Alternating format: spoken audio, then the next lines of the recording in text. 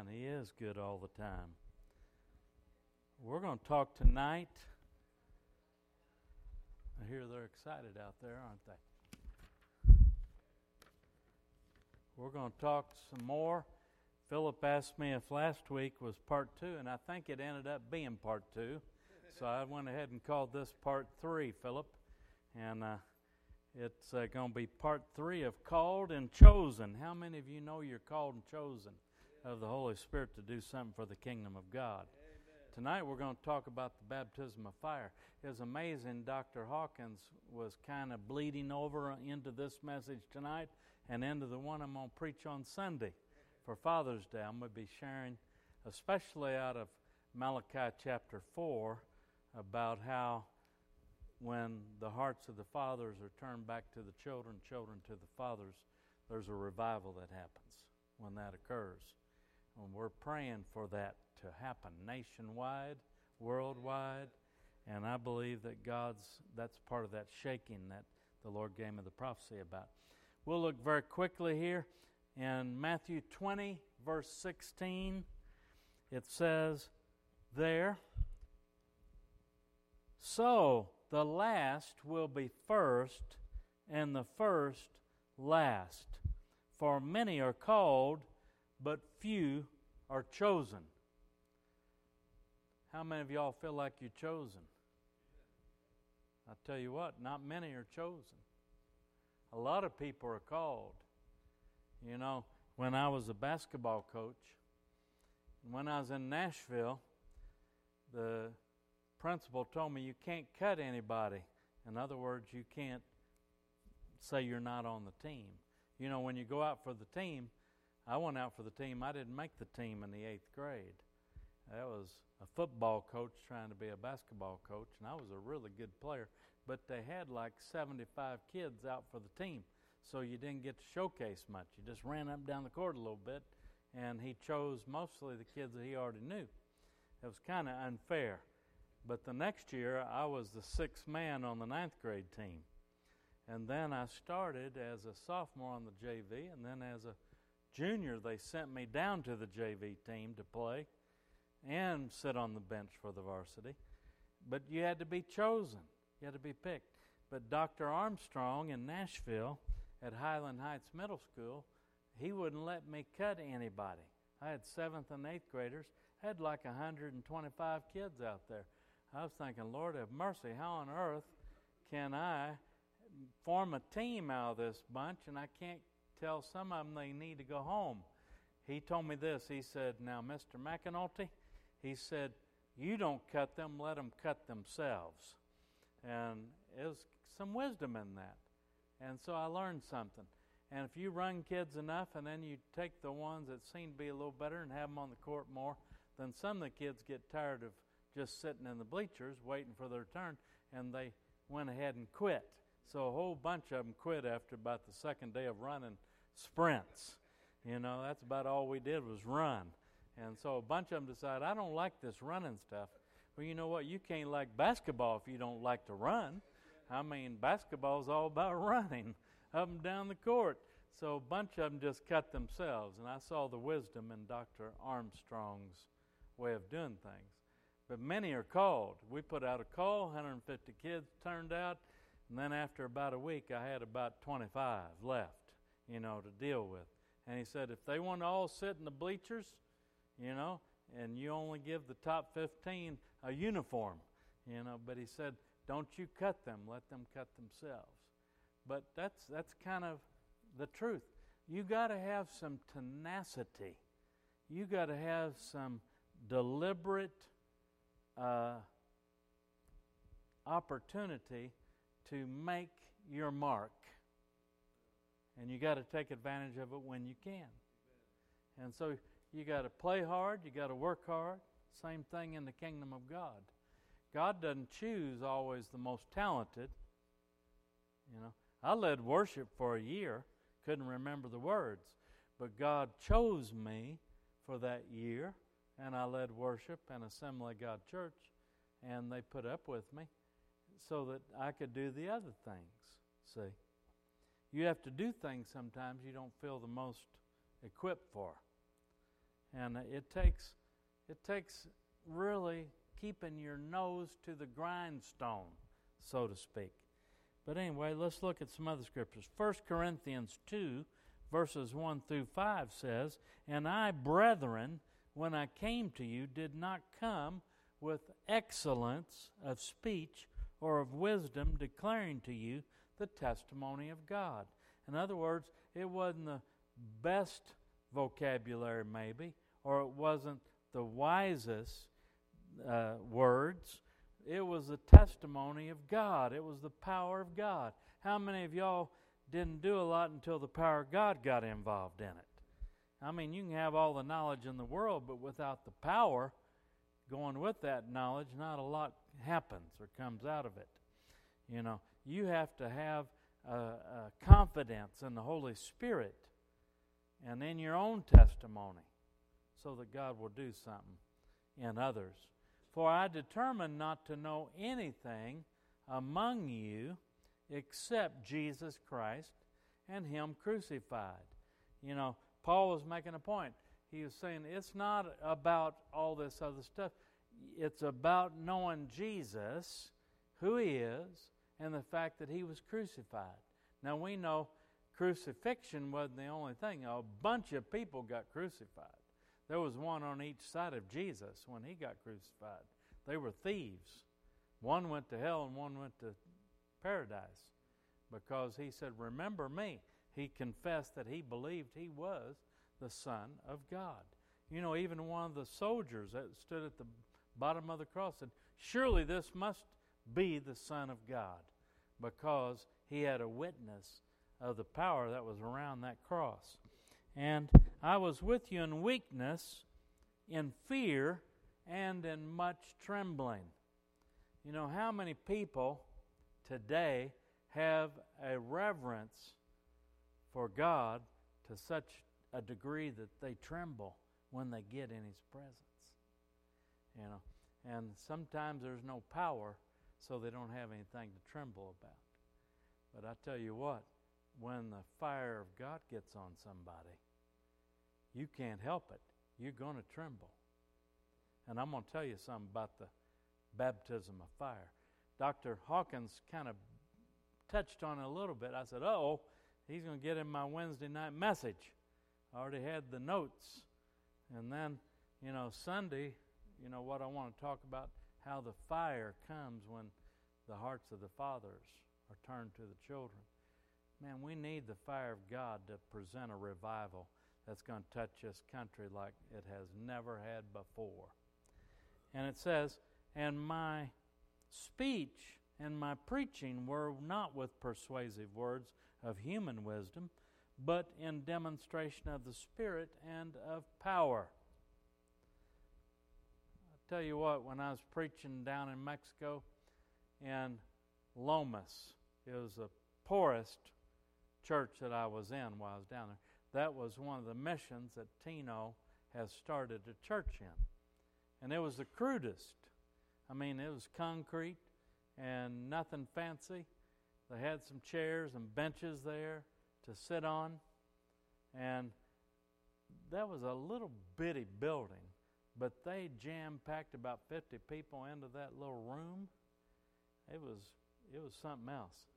And I got up and the Spirit hit me and I began to exhort. And I invited people that needed to know Jesus Christ as Savior and Lord.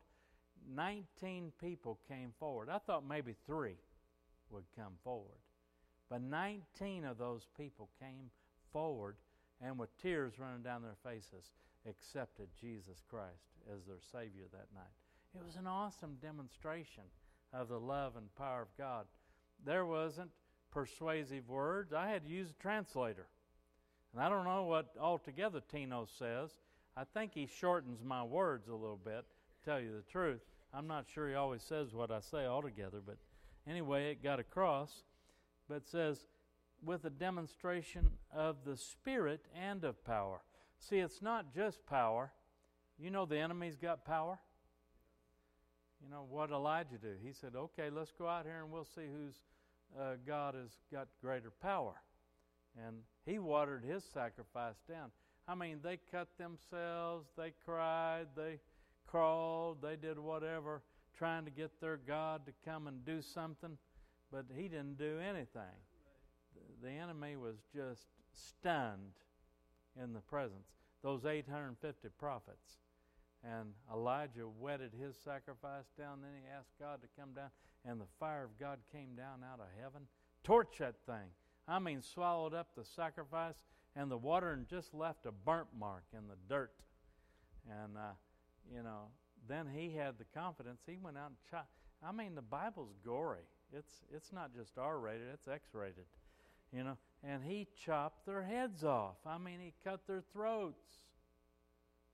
What would you think if you went down in Town Square, Poplar Bluff, and anybody that couldn't get the power to move on their sacrifice got their head chopped off? You'd think that's a terrible thing. They all said, though, at the end, your God is God. Yes, Elijah, your God is the God. It was the prophets of Baal and the Ashtaroth, and Philip prayed about that. And, it's the same idols today. We face something today as a nation because the prophets of Baal, they represented what Jezebel stood for. And in that temple, the Baal prophets worshiped the male sexual organ. And I've said this before, but I want to say it again. A lot of the steeples, they try to put a little cross on top to make it acceptable, but there is a lot of hedonistic culture on churches today, all around the world. A steeple represents a phallus, the male erected body part, when there's sexual tension. That's what the steeple represents.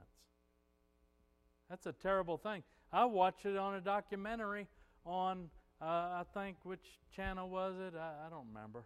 Anyway, it was on television. They talked all about steeples and how they represented that, just like in the days of Elijah, the Baal prophets. It was all about sex. They had sex on the altars with prostitutes in the temples. And then the Ashtaroth was worshiping the female body part. We're all adults in here, but, it was that part of the woman that receives the male part, and they worship that. And they had sex on their altars. Well, what are they doing today? You look at some of the rock concerts that they have today, and the women come out with nothing on practically. And I don't have to call names, but, they come out and they sing songs about being a wrecking ball, and they got a G-string and some little things that cover the woman's breast, And they just make a big to-do about the sexuality factor. It's a sad world because we're right back where we were in Elijah's day.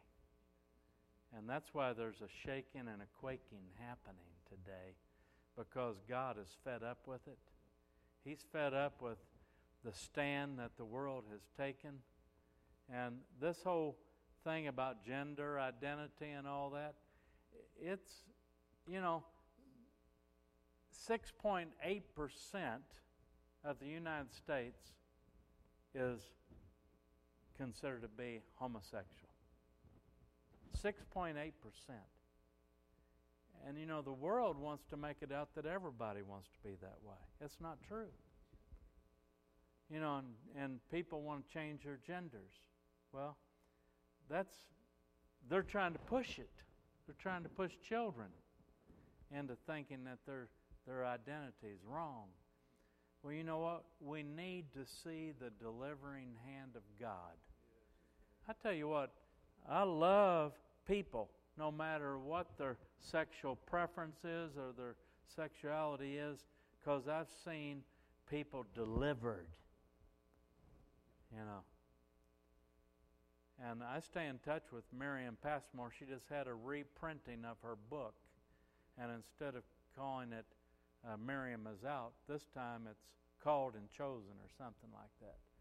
But she was a practicing lesbian for 20 years. She wore a tuxedo and a top hat and a cane at the Miami gay parades. She won Stud of the Year one year for being the manliest woman that's a lesbian. And, she came to our church out of desperation. She became suicidal. And one of my friend's father was a wonderful witness at the Florida Power and Light and kept talking to her about God's love. And then another man there led her in the sinner's prayer. And then he said, you need to go over to Pastor Kevin's church on Old Dixie Highway, and they can help you the rest of the way. And she showed up on that Sunday morning, and she was wearing her Florida Power and Light. She was a security guard. She looked like a man. I mean, that's how she wanted to look. She was trying to change her identity. But you know what? That wasn't God's identity for her. And I want you to hang on to the hope that we have in Jesus Christ. If you've got any friends or family members that are dealing with these issues, I won't give up on them if you won't give up on them. And I'll believe for their deliverance and their restoration to their identity that God has for them. Hallelujah. All they need is a fiery baptism of the Holy Spirit. Now I'm going to share that just a little bit here in a moment. But God got a hold of Miriam Passmore. She came to the altar, fell out in the Spirit. And if people want to say, well, I don't believe that's really God, well, all I can tell you is she manifested demons. I cast 13 devils out of her that morning, and the last one was a lesbian spirit. And she was set free. Her daughter had to teach her how to put on pantyhose after that and to try to walk in high heels once in a while. But she's tried to be feminine now, and she has preached with Juanita Bynum. She's preached with Paula White. She's been on the 700 Club. She's written this book and rewritten it, and God has used it, and she's seen a lot of people's lives change. And we cast demons out of several other ladies that came to get delivered together while I was still down there. And so we know that God can change and deliver and transform. And that's what we're talking about here. It's by the Spirit and a demonstration of the Spirit and power. That your faith should not be in the wisdom of men, but in the power of God. It wasn't any wisdom that I had about it. All I knew was she was manifesting demons and they needed to leave. You don't need a lot of wisdom to know somebody needs deliverance. And you got the power of the Holy Ghost in you, you can do that. I was talking to Dr. Hawkins at dinner Sunday night, and Zach had told him a lot about me, and I talked to him about the various people that I'd traveled with and so on, and that he knew of. He was quite impressed with those people like Brother Summerall and Brother Gorman and different ones that I'd been with. And he said, well, who trained you in the prophetic? I said, nobody. The Holy Spirit. I had to learn it on the fly. Now, I've done some prophetic trainings to help people have it a little bit easier than I did.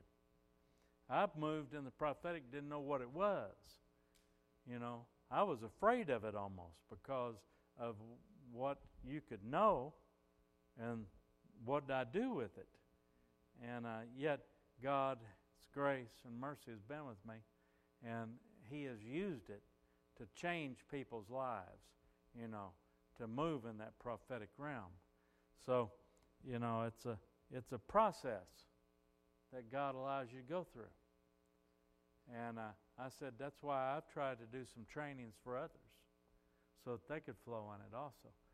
But, you know, the Holy Spirit is powerful enough, He's wise enough, He's knowledgeable enough, and He lives inside of you that He can lead you to do what you need to do and say what you need to say to help people.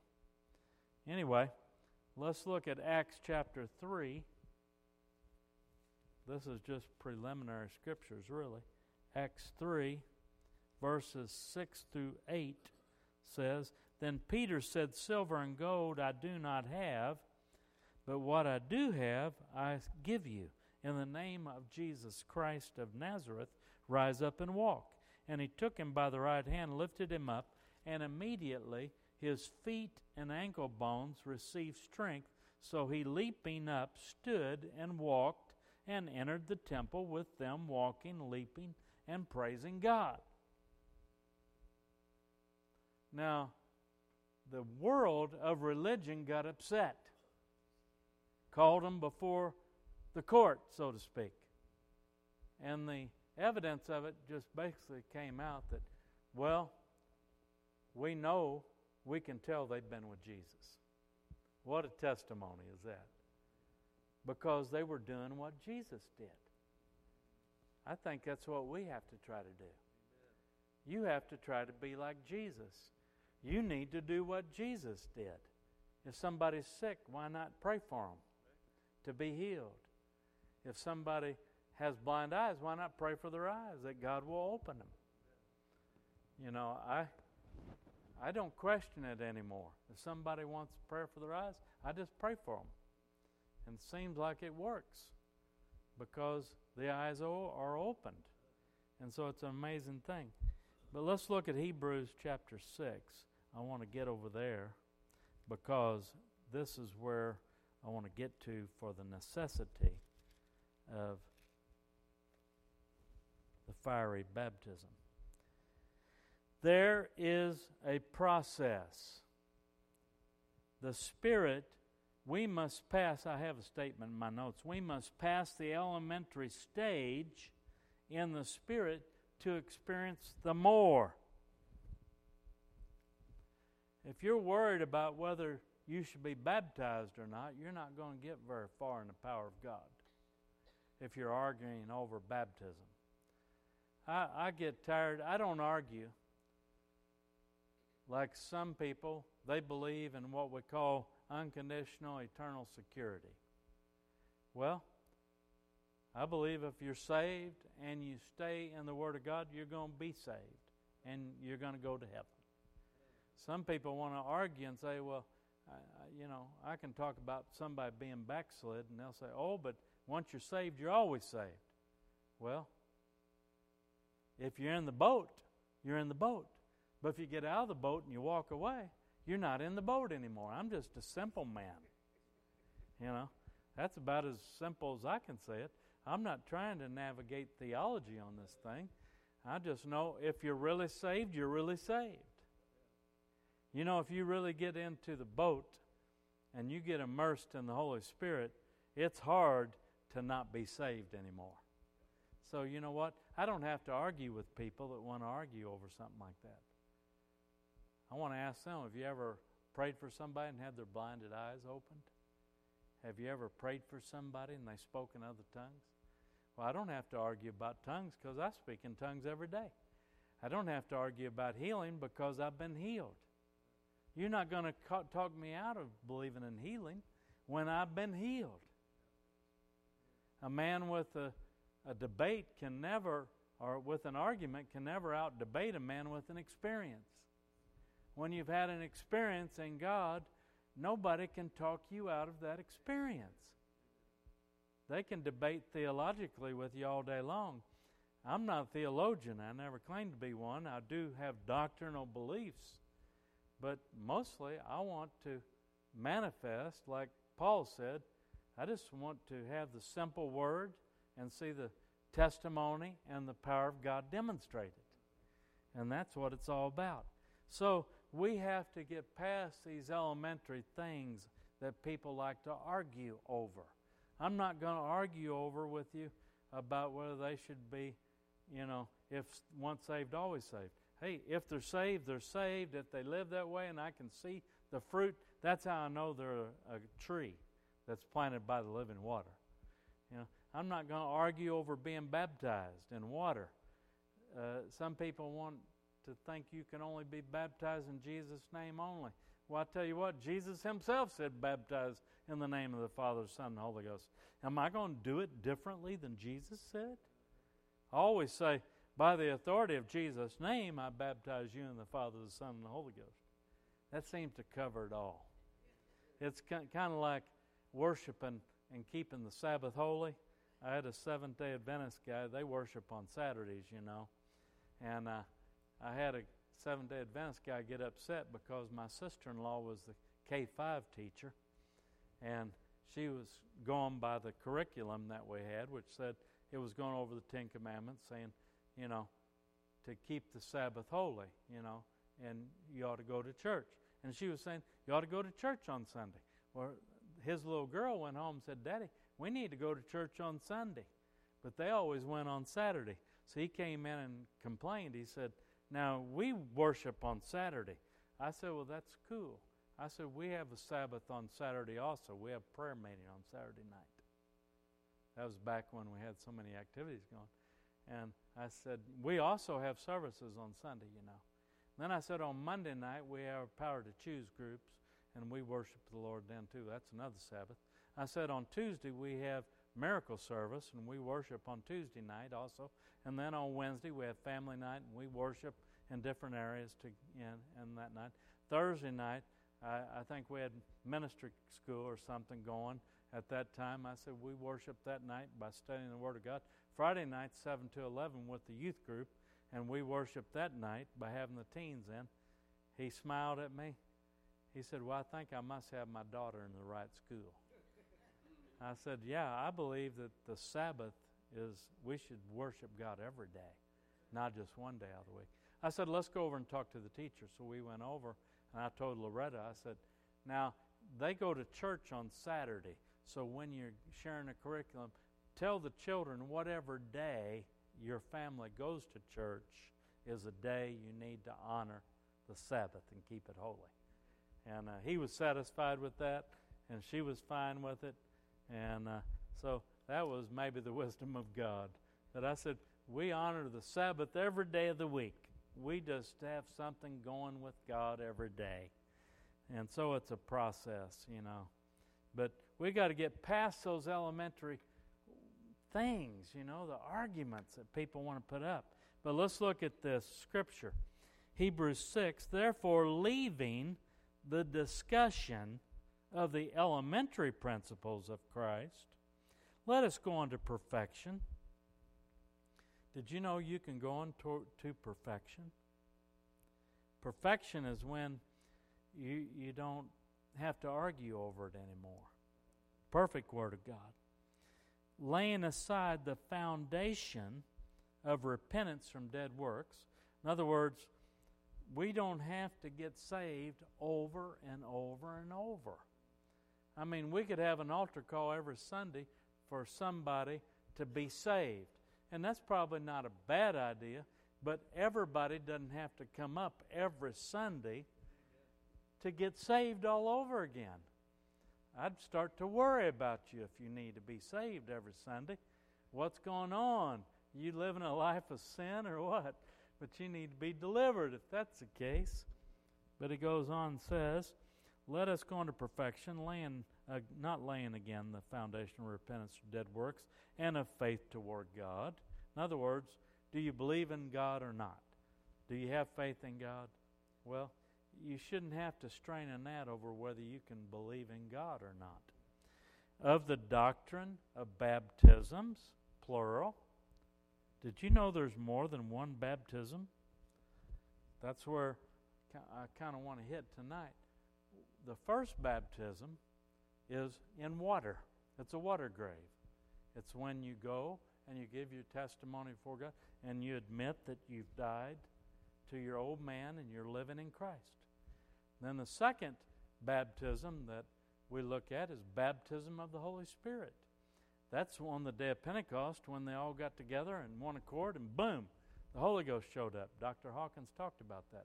And the fire of God was on top of everyone and they spoke in other languages and it was awesome. You get filled and overflowing with the Holy Spirit.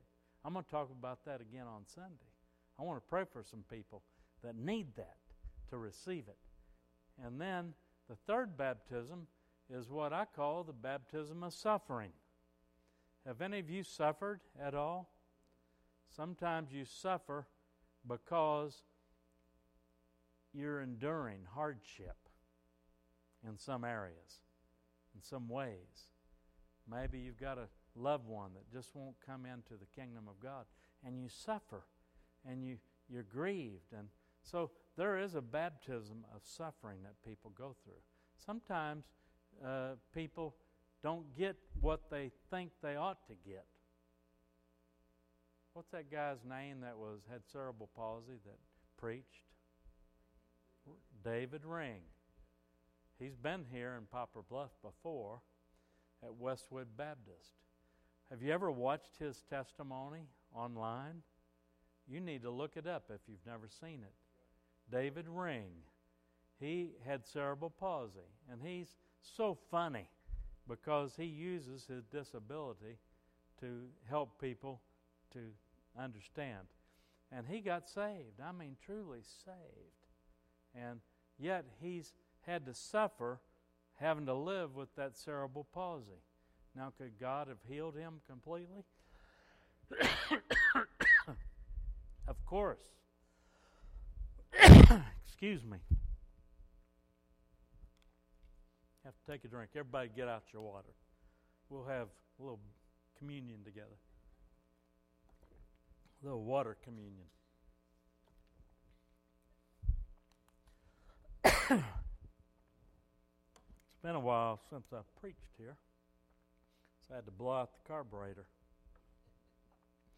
as we say.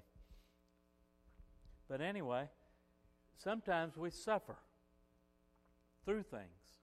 We endure, but God is still with us. And then another baptism is the baptism of fire. And I tell you what, until you go through that phase, you're probably not going to be able to really light it up in the kingdom of God. I fasted with my wife the first week of 1985. We were youth pastors at Grace United Methodist Church under Vernon and Peggy Kinnear. And if you know of Grace Christian Center out here, Brian and Pam Sharp, that's their parents. That's her parents. That was my pastor at the time. And the Lord was really moving in me.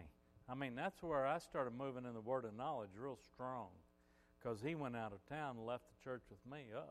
You know. And I got all these words of knowledge on a Sunday night, and the power of God hit that place, and a lot of people got healed. And then he came back to town, heard all about it, but he was all right with it. But anyway, I was seeking God. I wanted more. And I'd been listening to a lot of tapes on the gifts of the Spirit, and I was pressing in. I had that vision on my knees in prayer, the 5th day of the year, and 3-hour vision on my knees in prayer of the future, of what God still hadn't done it all yet. There's a lot that has to happen, and I believe it's going to happen here before you know it. But anyway, so I would go out and pray with my uncle, Ralph Kirkman. He used to pastor the Rhema Word Christian Center there on NN Highway. But they didn't have it then. He wasn't pastoring anywhere. But he lived out in Rumbar. Anybody ever been to Rumbar? Bob, it took you about 2 minutes to pass through it, didn't it? Or 1. It's not that big a place. Anyway, he had a trailer out there, and I went out there to pray with him. He had seen angels out at this, about a quarter mile back behind his house, at one of those windbreaks where these trees are to break the fields, up so that the wind wouldn't blow all the soil away. And so I wanted to see angels. I was so desperate to see them. And it was 3 degrees outside that day, 30 below wind chill. You know what? I paid a price to try to see angels. It was pretty awesome, really. And I walked out there, my teeth were rattling, I was chattering, and it wasn't tongues. It was being terribly cold and chilled to the bone. We got out there that windbreak, Pastor Ken, and Uncle Ralph, he says, "There they are." He pointed at them. There's one there and there. And I said, "Lord, I don't see anything."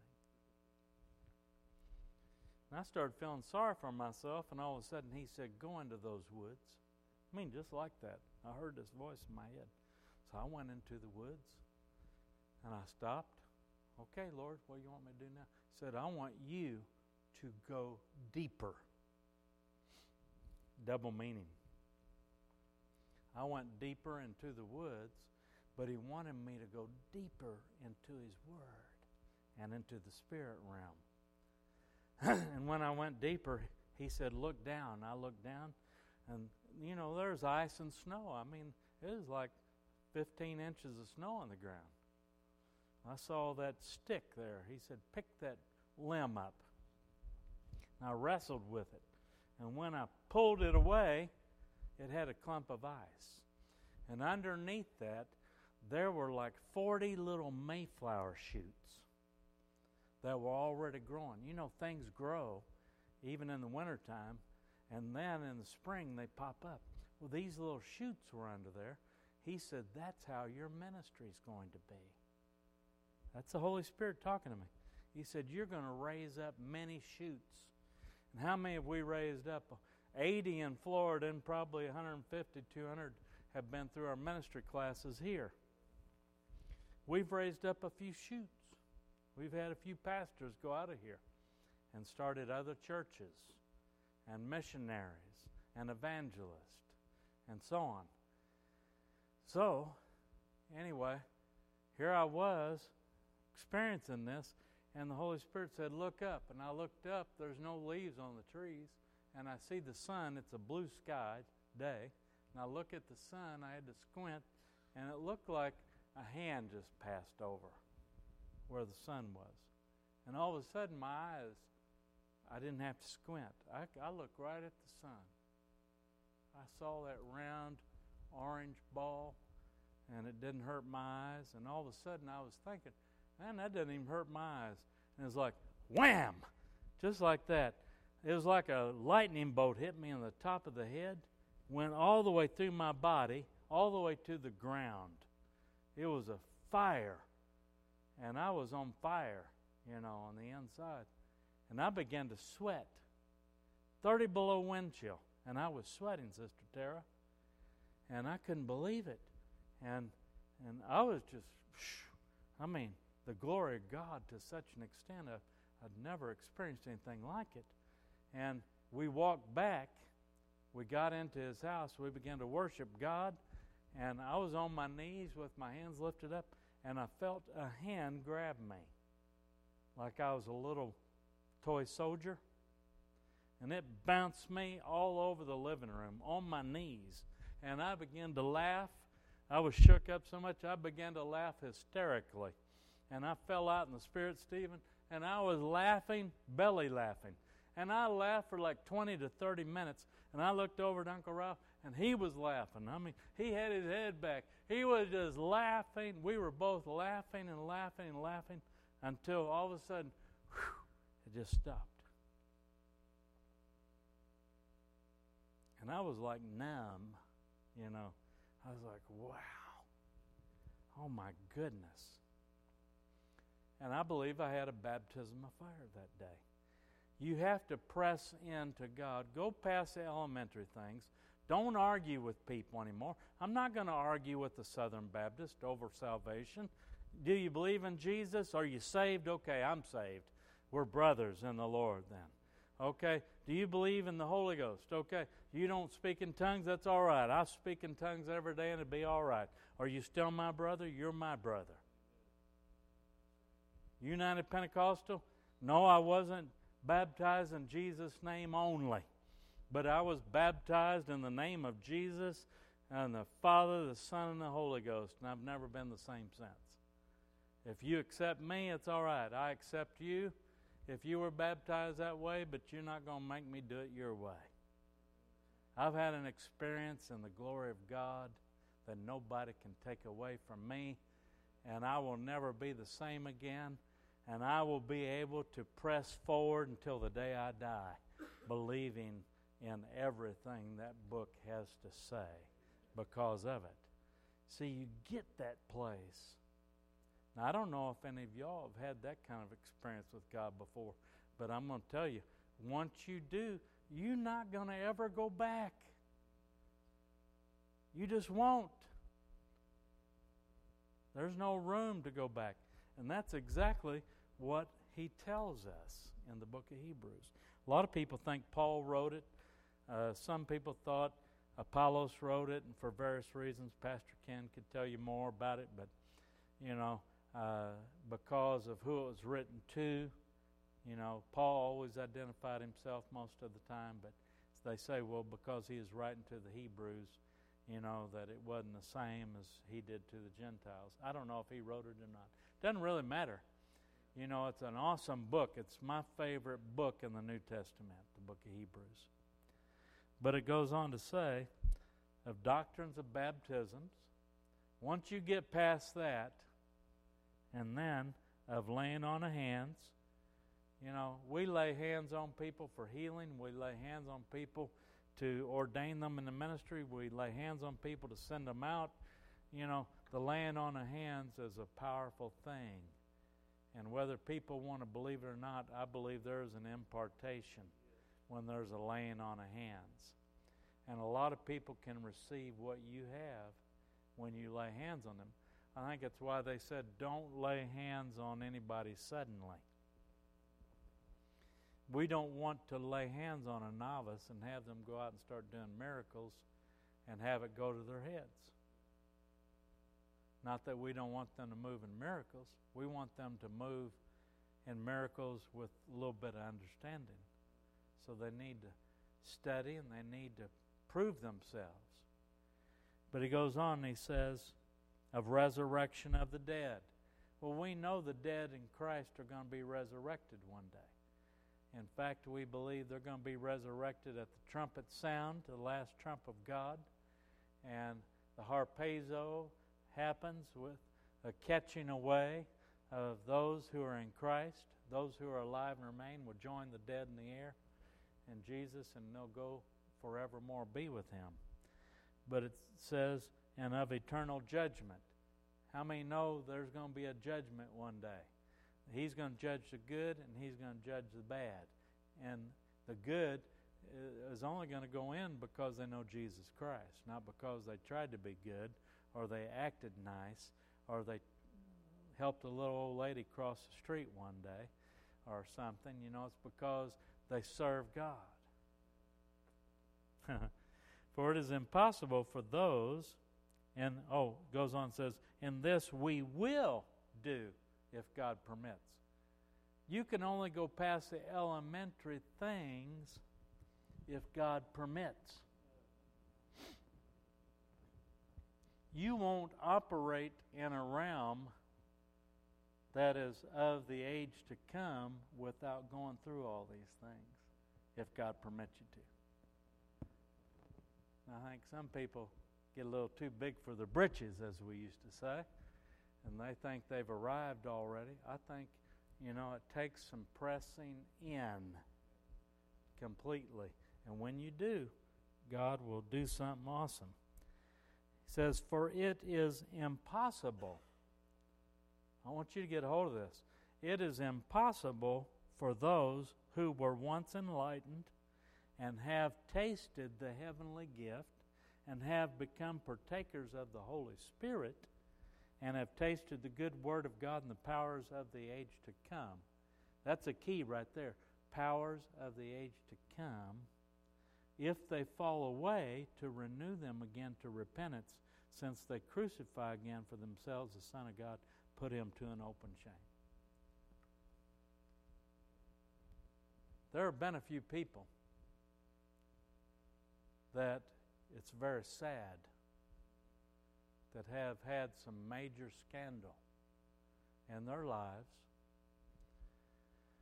not that God won't forgive, but when you have moved in a realm that is so glorious, and then you fall back in the ditch of mud, and you have to, like, put Jesus on that cross again. You put him to an open shame. So, you know what? We have to have a little bit of fear of God in our lives. See?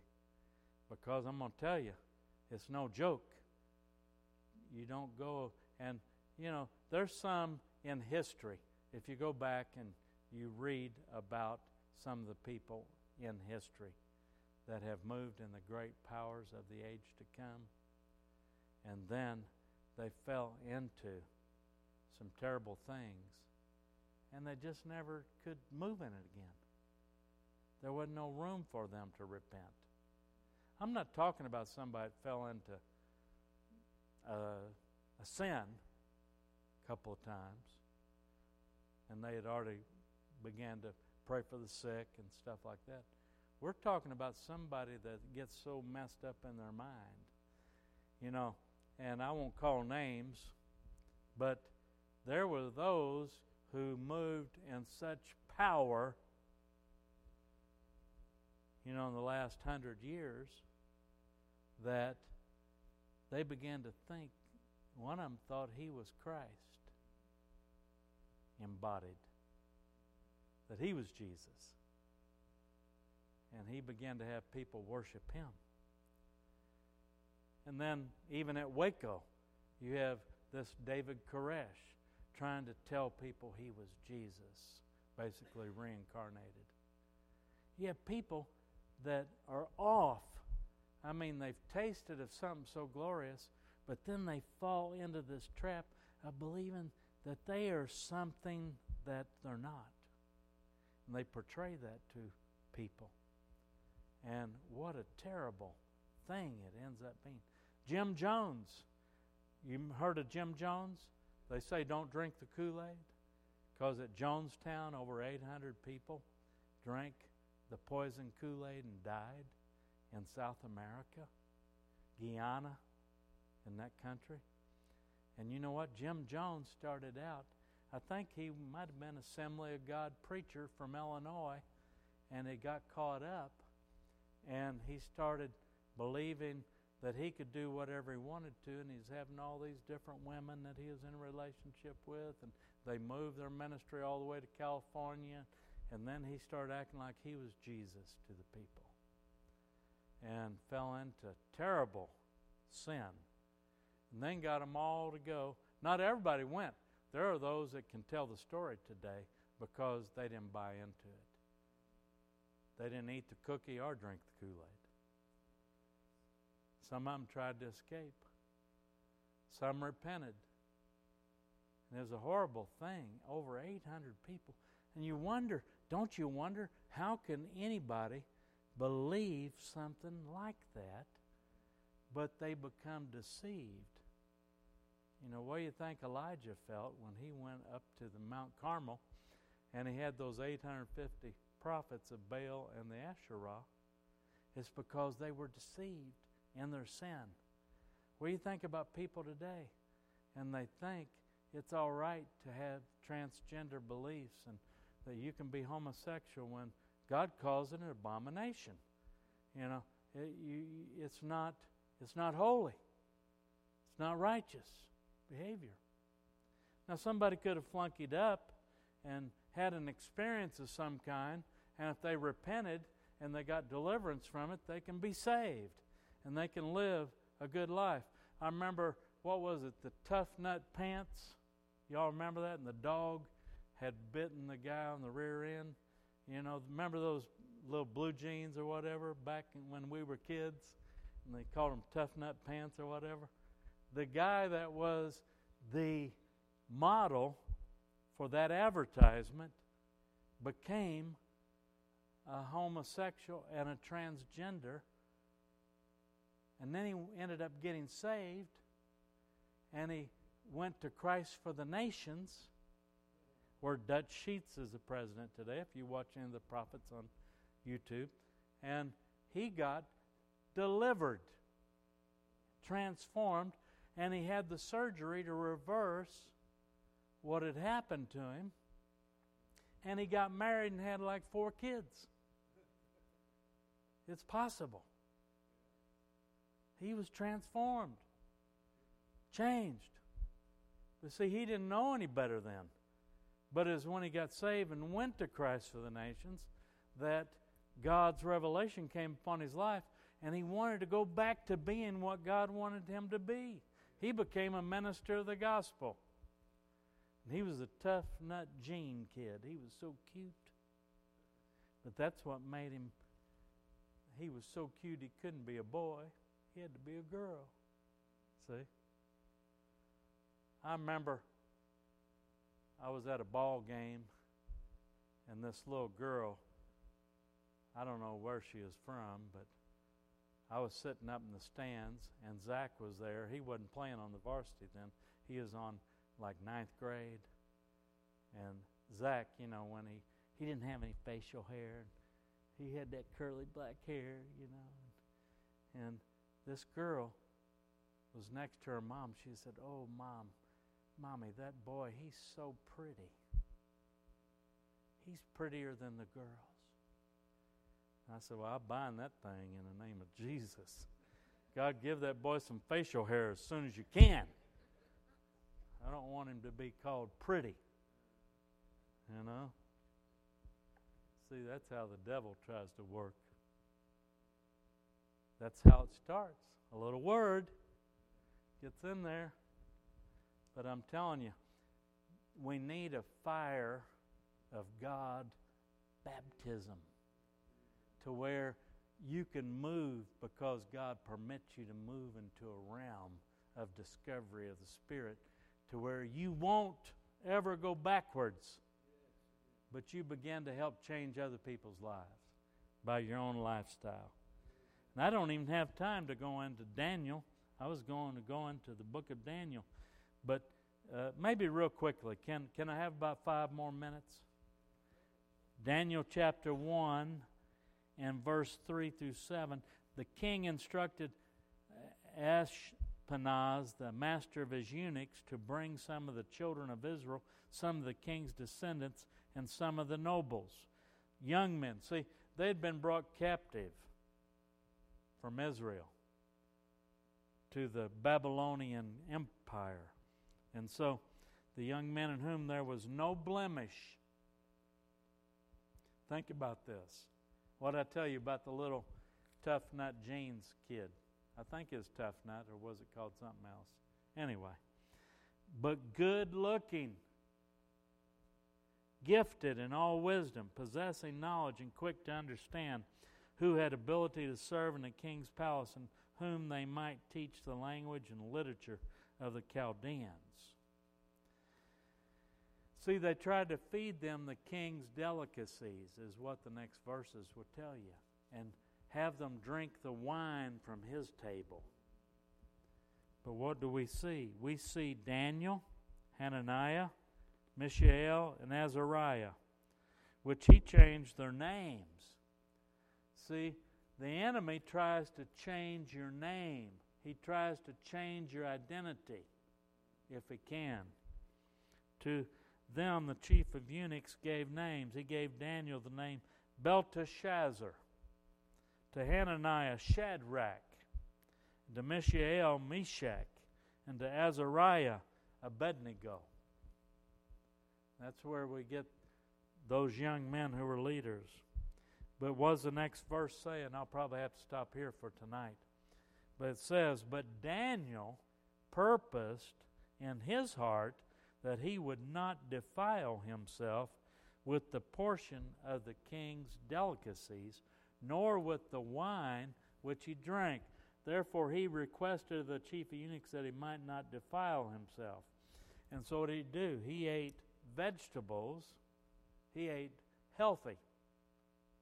He would not eat the king's food. Randy, he wouldn't have gone to Parker's with us and ate the buffet. But he would not defile himself with what the king offered. See, a little leaven leavens the whole loaf, is what the Word of God says. Oh, a little bit of wine won't hurt you. Yeah, let's just sit down, let's take a drink. I'm going to ask Randy, he can answer this question. And AA, can alcoholics go out and have a beer? Bob's shaking his head no. No? Because you take one is not enough. You have to have about 24. Yeah. I remember when Austin Montag used to call me at my house in South Florida. And he'd be drinking. Terry would not let him drink in the house. So he had a shed, a little garage. And he had to take his beer out to the shed. And he would have on the radios on 89.5. And I came on that radio station for 30 minutes right after James Dobson's Focus on the Family. And Austin would listen to me, and at the end of my program, he would call me often, say, "Oh, Kevin, I just love you, man. You're so great. I just listened to you on the radio. Would you pray for me?" You know what? I would. I'd pray, "God, let Austin be free. Let Austin have healing. Let Austin be a great man of God one day." Then on one of my trips here, I laid hands on him. He fell out in the spirit, vibrated on the floor for about 30 minutes, red as a beet, because the fire of God was on him. He had a baptism of fire at First Assembly of God Church when I preached a revival in 2000. Out there is my second trip. It wasn't the first one. It was the second time I came back with Steve Murphy. And I laid hands on him. And God delivered him. And he's had a great ministry. I mean, he served on the governor's committee for alcohol and substance abuse. And he led that group out at Rumbar for many years, helped me with Power to Choose for a while. Yeah, he's a licensed minister in our fellowship. You know, I mean, it's just amazing what God will do when He gets you filled with the Holy Ghost and fire. Hallelujah. Yeah. You see, you cannot partake off the worldly king's table. You can't mix it. You'll be contaminated. And that's what He's saying. Once you get past these elementary things into that realm, guess what? You can move in the power of God. That's why when I go to Mexico and places, I'm not just Pastor Kevin, see. That you can come chit-chat with me, go to lunch with me. No, I walk in that place and they're afraid. They're fearful. They're reverent to the power of God that operates. And I can just stand in front of somebody there and just raise my hand and they'll start crying like a baby and fall on the floor. You know? I was like, what? It's God. See, He will let you operate at a level that is more than you could ever imagine because you've given yourself to Him to that degree. You won't have many arguments.